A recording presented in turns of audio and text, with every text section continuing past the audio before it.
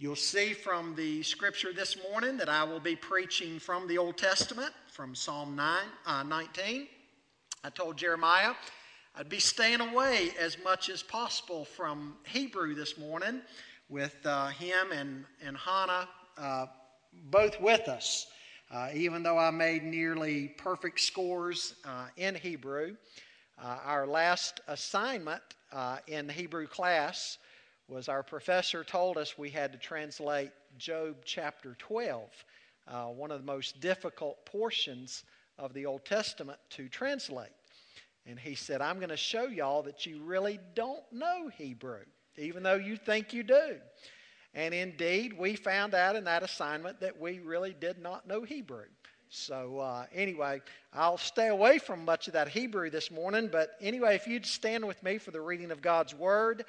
And in addition to Psalm chapter 19, we will also be making reference to Romans chapter 1. So you may want to find Romans 1 for later on in the message. You notice it's addressed to the choir master, a psalm of David. I want to bring a message this morning entitled, The God Who Speaks. Psalm 19 says, The heavens declare the glory of God, and the sky above proclaims His handiwork. Day to day pours out speech, and night to night reveals knowledge. There is no speech, nor are there words whose voice is not heard. Their voice goes out through all the earth, and their words to the end of the world. In them He has set a tent for the sun, which comes out like a bridegroom leaving his chamber, and like a strong man runs its course with joy. Its rising is from the end of the heavens, and its circuit to the end of them, and there is nothing hidden from its heat. The law of the Lord is perfect, reviving the soul. The testimony of the Lord is sure, making wise the simple. The precepts of the Lord are right, rejoicing the heart. The commandment of the Lord is pure, enlightening the eyes. The fear of the Lord is clean, enduring forever. The rules of the Lord are true and righteous altogether. More to be desired are they than gold, even much fine gold, sweeter also than honey and drippings of the honeycomb. Moreover, by them is your servant warned. In keeping them there is great reward. Who can discern his errors? Declare me innocent from hidden faults. Keep back your servant also from presumptuous sins. Let them not have dominion over me. Then I shall be blameless and innocent of great transgression. Let the words of my mouth and the meditation of my heart be acceptable in your sight, O Lord, my rock and my redeemer. Father, we just want to express our gratitude today that you are indeed the God who speaks. And today I pray that we would hear your voice in your word with great clarity. Father, we pray that your Holy Spirit would be at work today, bringing conviction where that is needed, bringing comfort where that is needed. And indeed, if any are here, even one that does not know Christ in a personal way, that today would be the day that they would understand your love and the plan of salvation, that your Holy Spirit would draw them to repentance and faith in the Lord Jesus Christ.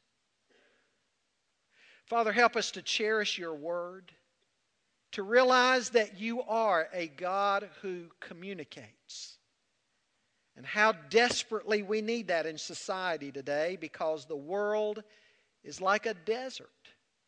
It's dry.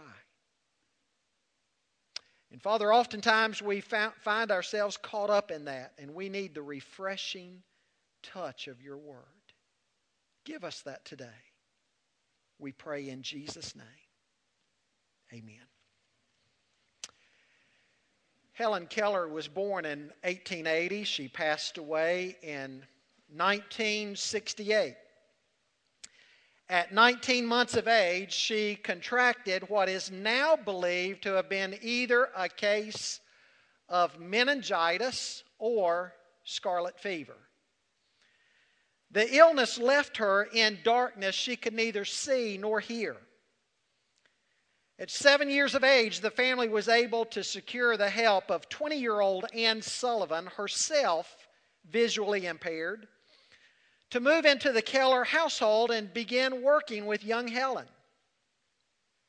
1 month later, after no breakthrough and many frustrating days, suddenly Helen caught on to Ann's approach of exposing Helen to objects and then spelling out that object in the palm of her hand. Now, once the two were able to communicate in this way, Helen at first nearly drove Ann to the point of physical exhaustion because Ann had such an appetite for learning. By age 24, Helen Keller graduated from Radcliffe, the first deaf and blind person to earn a Bachelor of Arts degree. She also learned to speak, and she spent much of her life giving lectures. Becoming prolific at both writing and speaking, she ended up publishing 12 books and numerous articles. She became an advocate for those with disabilities. She learned to hear by reading people's lips with her hands. She was tireless in her efforts to raise funds for the American Foundation for the Blind. Now, on a side note, she's largely credited with introducing the Japanese Akita breed of dogs into the United States. Ann Sullivan introduced Helen Keller to the well-known minister by the name of Philip Brooks, who in turn introduced Helen to Jesus Christ and to Christianity. Helen later said of Jesus, "I always knew he was there. I just didn't know his name." Now, regardless of her radical political and social views, Helen Keller became an inspiration to many people, particularly those with disabilities. Hers is a story of somebody going from darkness to light. Now, folks, as we look this morning at Psalm 19, we see that God has communicated with us. Man is born in darkness. Man is born in deadness to sin, trespasses and sin. But God in His grace has revealed Himself to us. Now, without God's initiative, we would be hopelessly lost, condemned not only to darkness in this life, but also darkness throughout all of eternity. Now, I want us to look at this psalm today because it's actually going to be in our Sunday school lessons beginning next month. We're excited that beginning next month in September and running for 3 years, from youth through adults, we'll be studying a new curriculum known as the Gospel Project. The Gospel Project is a 3-year curriculum in scope and sequence. It's published by Lifeway of the Southern Baptist Convention, and it's designed to help students learn all 66 books of the Bible and to understand how the entire revelation of God's Word is a revelation that truly tells one redemptive story that climaxes, of course, in the person and work of Jesus Christ. You see, oftentimes Bible readers don't understand what in the world Jonah, for example, has to do with Jesus. And they begin reading the Bible as though it's some kind of disconnected series of stories that have absolutely nothing to do with each other. It never seems to click that there's a unity that runs from Genesis through Revelation, and each book advances the narrative in some way. But because of our failure to see that, it's like what W.A. Criswell said on one occasion: oftentimes we don't understand or see that scarlet thread of redemption that runs all the way through the Bible. Now again, the Gospel Project seeks to correct this. Now, it's written on a layman's level, but while written on a layman's level, it takes advantage of the contributions of men and scholars like D.A. Carson, for example. Now, on anybody's list in academic circles, Dr. D.A. Carson is probably viewed as one of the greatest scholars alive today anywhere in the world in biblical studies. In fact, probably Dr. Carson, along with Al Mohler, president of Southern Baptist Seminary in Louisville, Kentucky, probably between those two, they're pretty largely viewed as the intellectual leaders of the evangelical community today. Dr. D.A. Carson has part in this literature, and along with him, Dr. Danny Aiken, president of Southeastern Seminary. And then there are well-known pastors like James McDonald and J.D. Greer and Matt Chandler, all who took part in this. Now, as I studied through it, I noticed along with a wonderful job of Bible exposition, they really bring in a lot of theology and history along with the Bible exposition. One of our teachers recently commented about his experience looking through the material. He said, "It's the only Sunday school curriculum we've ever had that I didn't feel like I needed to break away from the material and go in search of something else to add to it. It was all there." But again, the real beauty of the curriculum is how it seeks to tie together the whole canon of Scripture and help us to understand how it all fits together like a glove. Now, as I mentioned, Psalm 19 is going to be covered next month. In Psalm 19, we see the subject matter of the God who speaks. As Dr. Francis Schaeffer used to say, God is there and He is not silent.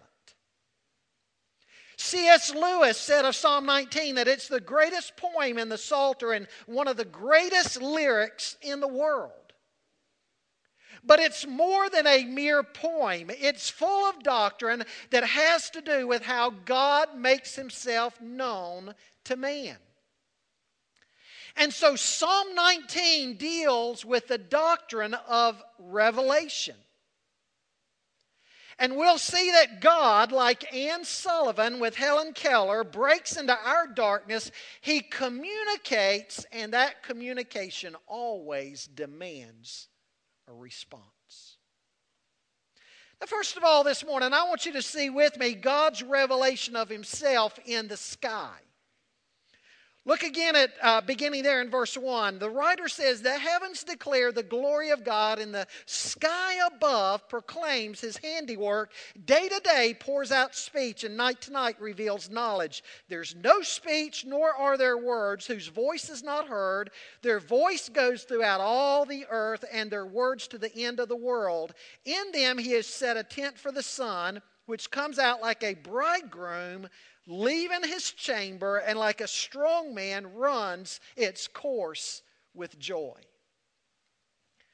Now, the first 6 verses of Psalm 19 have to do with what theologians call general revelation. General revelation, with natural revelation being a category of that, speaks to us about how God has revealed Himself to us in and through the created order.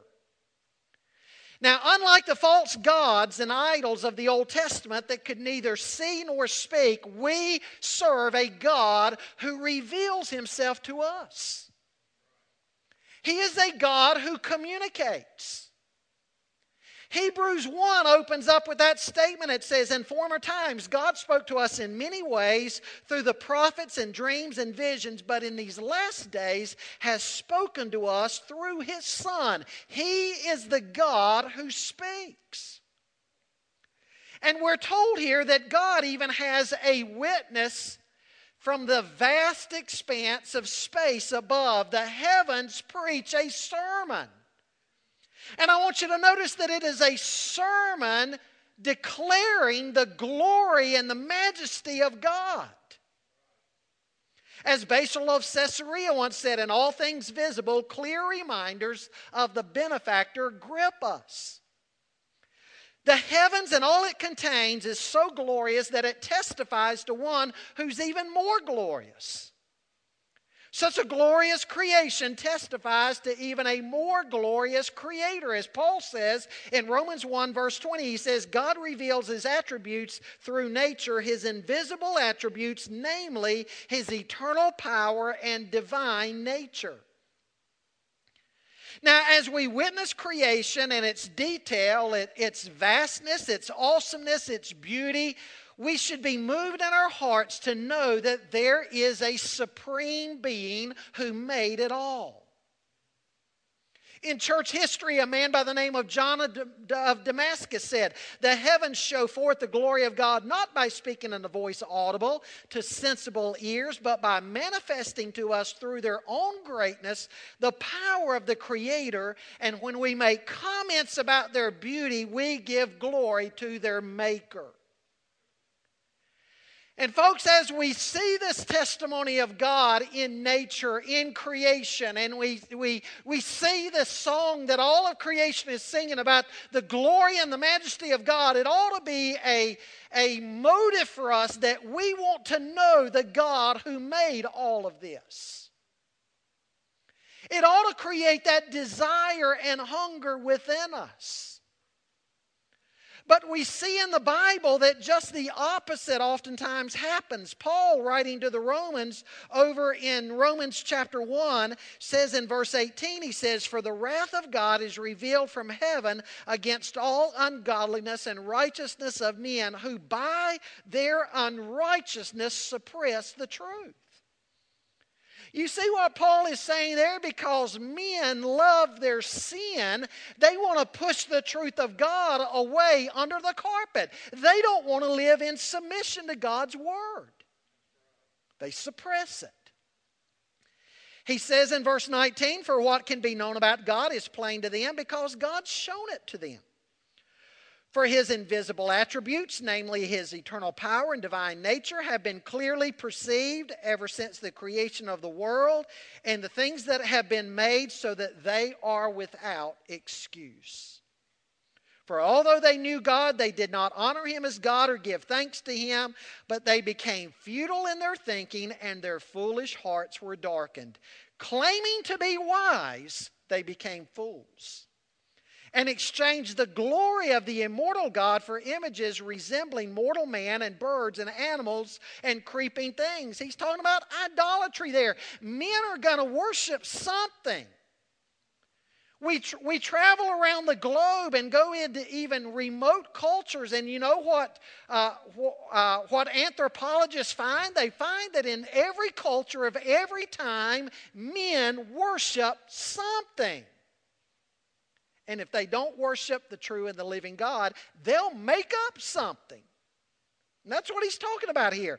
He says, therefore, God gave them up because they refused to know the true and the living God and submit to his truth. God gave them up in the lust of their hearts to impurity, to the dishonoring of their bodies among themselves, because they exchanged the truth about God for a lie and worshiped and served the creature rather than the Creator, who is blessed forever. Amen. And for this reason, God gave them up to dishonorable passions. For their women exchanged natural relations for those that are contrary to nature. And the men likewise gave up natural relations with women and were consumed with passion for one another, men committing shameless acts with men and receiving in themselves the due penalty for their error. And since they did not see fit to acknowledge God, God gave them up to a debased mind to do what ought not to be done. That's what happens when we refuse God's testimony.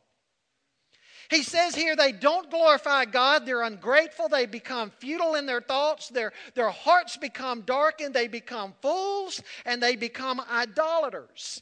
Now, what does God do when men have this revelation of God and yet they simply will not believe?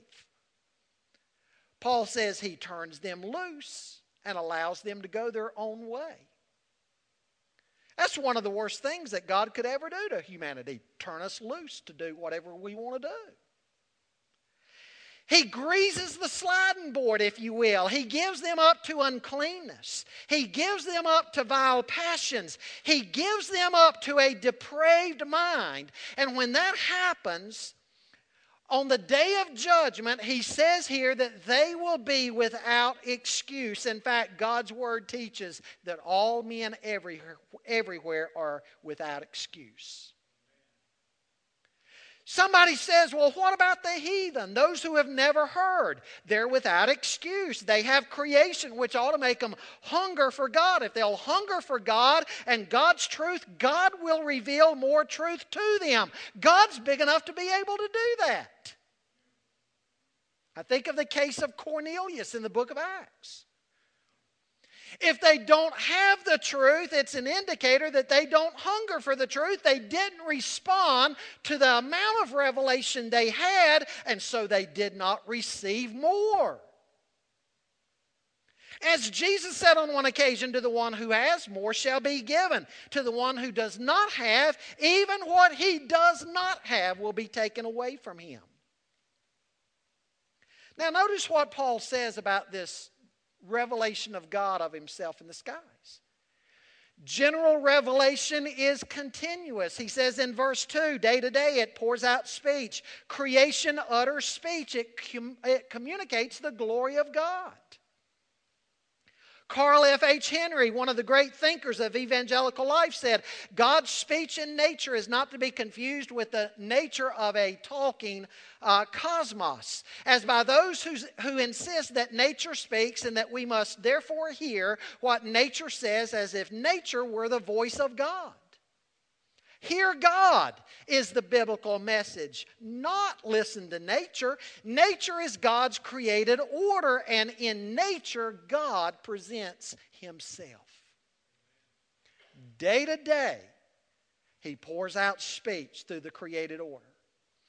Night after night, he goes on to say here in verse 2, reveals knowledge. Folks, in other words, what the writer is saying here when we talk about general revelation and God revealing himself in the created order, it is not some kind of intermittent revelation where God kind of clicks on the light switch and lets us see for maybe a day or two, and then clicks off the light switch for 1,000 years, and then maybe clicks it on for another day or two, and clicks it off and clicks it on, clicks it off. No, he's saying that God's revelation of himself is continuous. It's never ending.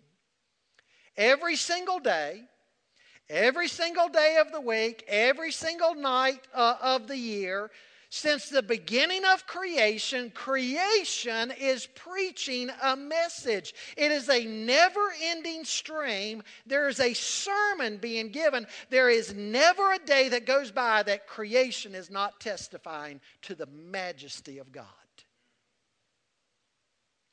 Well, secondly, he points out here how general revelation is abundant.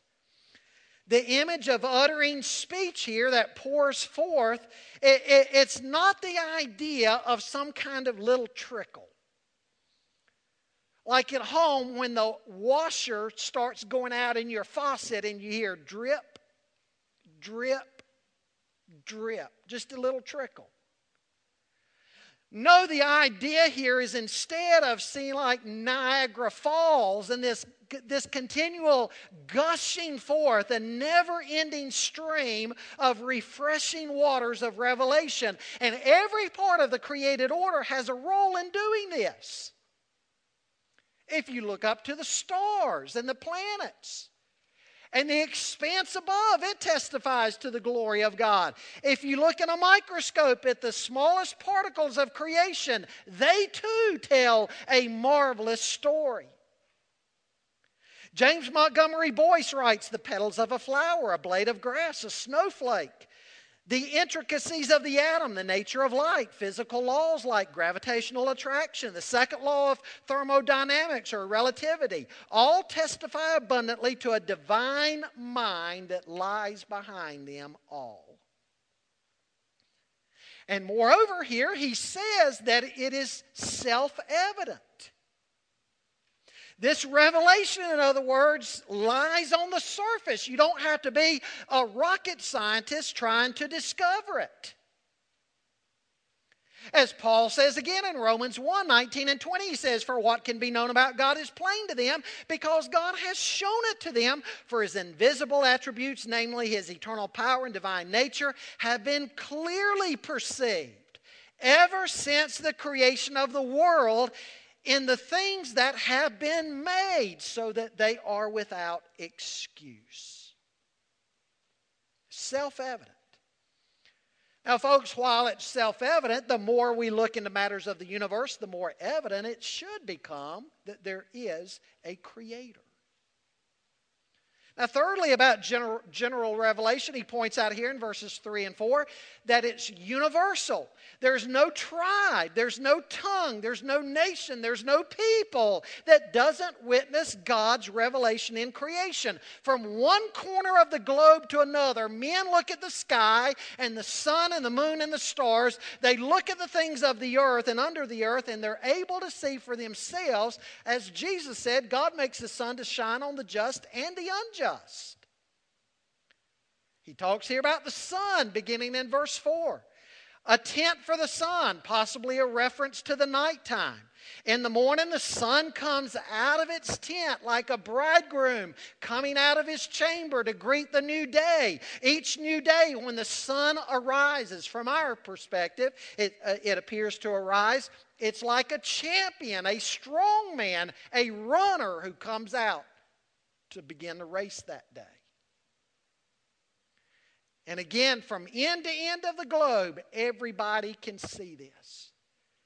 Because all men of all nations, of all peoples, of all tongues look up at the same created order. We see the same creation that is testifying to the glory of God. Now, secondly, he gives testimony here, God's revelation of Himself in Scripture. Beginning in verse 7, he says, "The law of the Lord is perfect, reviving the soul. The testimony of the Lord is sure, making wise the simple. The precepts of the Lord are right, rejoicing the heart." And on he goes, talking about God's revelation of Himself, not only in the sky above, but in the Scripture, the Word of God.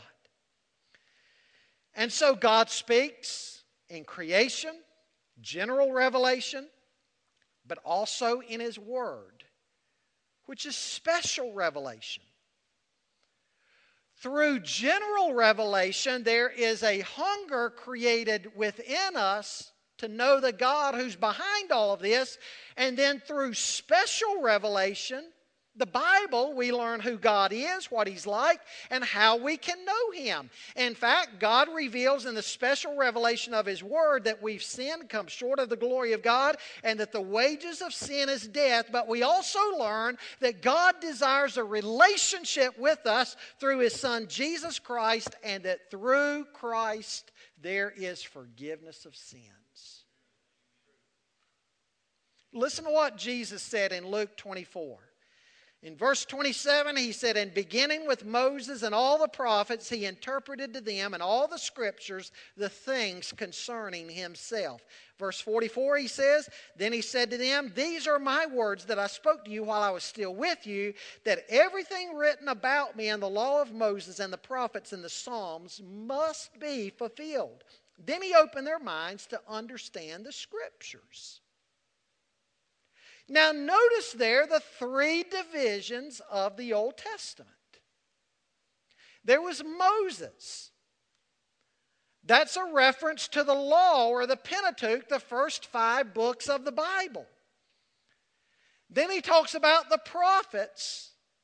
Then he talks about the Psalms or the wisdom literature. So don't miss what Jesus is saying here. He's saying that all 3 major divisions of the Old Testament point to who? It points to Him. You see, folks, it's not just the New Covenant. It's not just the New Testament that tells us about Jesus. But Jesus said, rightly read and studied, even the Old Covenant, the Old Testament testifies of Him. And not just a small portion of it, but every single part of it gives testimony to Him. like what we find in Genesis 3:15, where God says to Adam and Eve, I'll put enmity between you and the woman, and between your offspring and her offspring. He shall bruise your head, and you shall bruise his heel. A first reference there to the gospel. That's why in Acts chapter 8, when we read about the Ethiopian eunuch that had been up to Jerusalem to worship, and while there he'd gotten a scroll of the prophet Isaiah, he was going back to Ethiopia in his chariot in the desert. He was reading Isaiah, and Philip overheard this. God sent Philip out there, and he listened.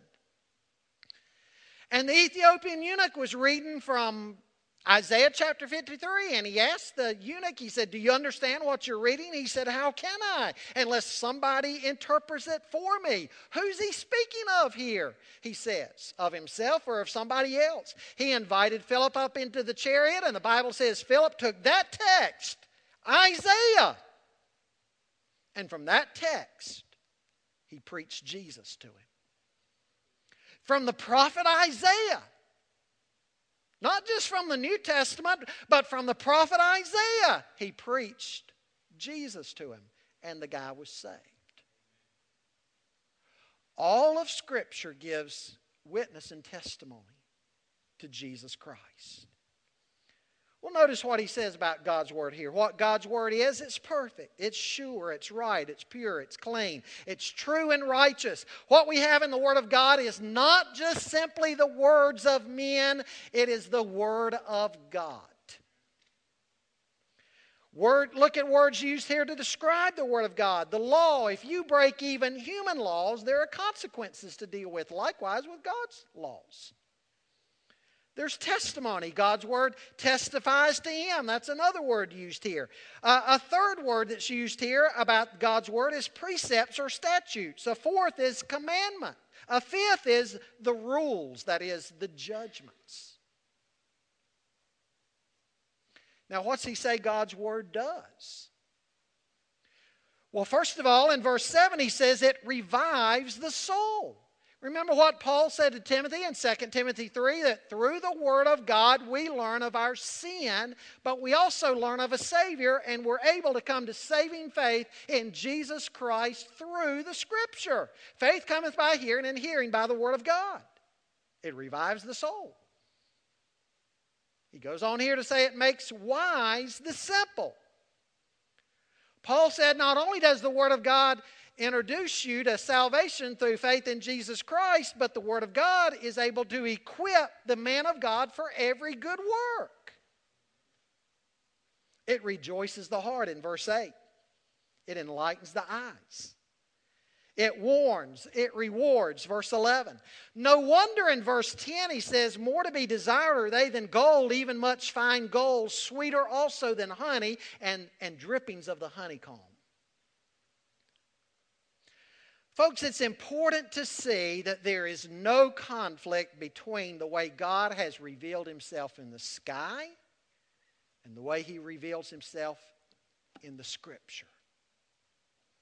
You see what he's saying here in Psalm 19? God's revelation of Himself in the sky, in the created order, God's revelation of Himself in Scripture, general revelation, special revelation. The two do not contradict one another. The two complement one another. It's a glove that all fits together. Beautiful harmony. You know, in the scientific community today, even some key scientists are coming to faith in Jesus Christ because they can't ignore the witness anymore. They're studying things like the teleological argument, the argument of design, and they're looking in their microscopes, and they're seeing all the design and atoms and the irreducible complexity, how this part couldn't have evolved and waited on this part because all these different parts had to be together to function. Like Dr. Stephen Myers has said, a key scientist of our current times, that mathematically it's absolutely impossible for these things to have happened the way evolution says, by random and by chance. Oh, but the evolutionist would have you believe, kind of like I heard Frank Peretti say, that we got from goo to you by way of the zoo. From goo to you by way of the zoo. And that's absolutely absurd. It's ridiculous. Charles Haddon Spurgeon said, "He is wisest who reads both the World Book and the Word Book as two volumes of the same work and feels concerning them, my Father wrote them both." Thirdly, man's response to God's revelation. Well, if God has spoken to, if He's the God who speaks, He speaks in the sky and in the Scripture. What are we to do about it? It demands a response. So in verses 12 and 13, He says, "Help me to not sin against you, God." And in verse 14, He says, "Help my life to glorify you, God." And so everywhere in the Bible, once receiving the Word of God, God's people were to respond in service that brought glory to God. For example, Adam and Eve. They were placed in the garden. They were to tend the garden, have dominion over the created order. They were given an assignment. Noah was to build the ark. Moses was to go back to Egypt to deliver God's people. Abraham was to be part in building a new nation. The disciples in the New Testament were to get busy about the Great Commission. Everywhere we look in the Bible, receiving and appropriating the revelation of God meant a life change. Repentance and faith, and then service. There was never once a case where people, once confronted with God's Word, were merely to walk away the same as they were before. I think of Simon Peter on the day of Pentecost, preaching that sermon at Pentecost. And the Bible says the people's hearts were pricked and said, "Brethren, what do we need to do?" And Peter said, "Repent and believe in the name of the Lord Jesus Christ and be baptized for the remission of your sins." In other words, they were to be transformed and they were to live different lives because of this message they had received. God speaks in the sky and in the Scripture. He confronts us in our lostness, in our darkness. He shines the light. We're to receive it and be transformed and then serve Him. Also, along with the created order and the Scripture, also giving glory to the one who has redeemed us. That's the way we're to live our lives. So some lessons here.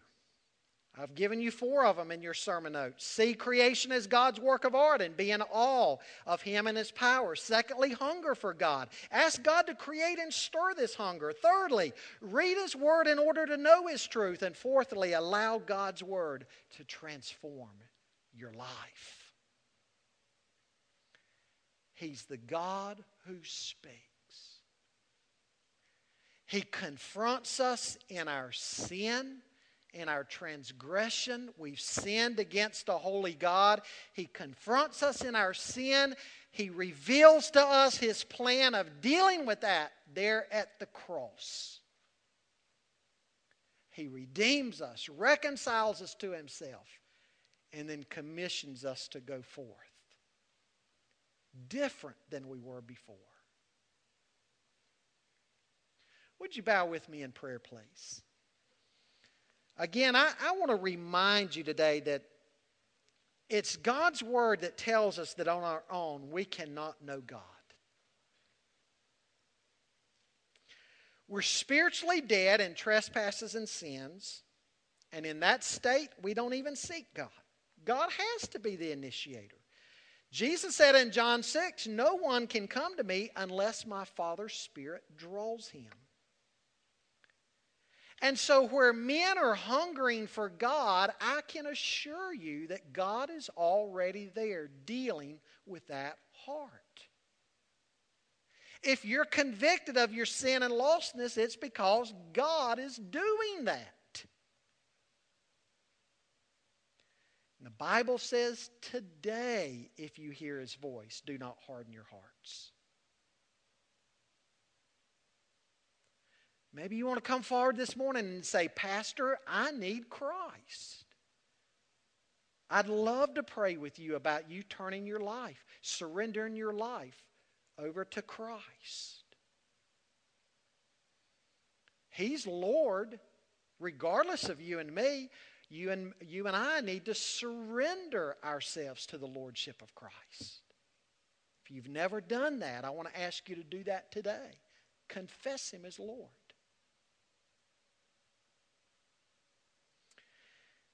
If you've already made that decision, get into God's Word. It's a treasure. God's Word will tell you everything about yourself and God that you need to know for living in this world.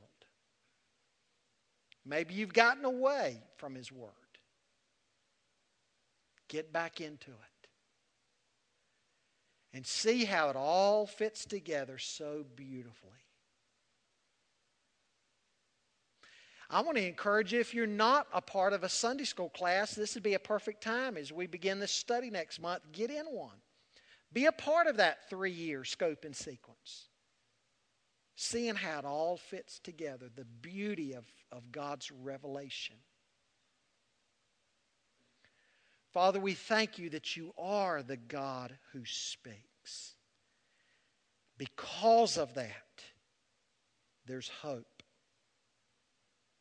When we're in sin and lostness, there's hope. When we're in grief, there's hope. When we're in trial, there's hope. Because you've spoken. And so, Father, I pray that that one today who needs Christ would hear your voice and come to you.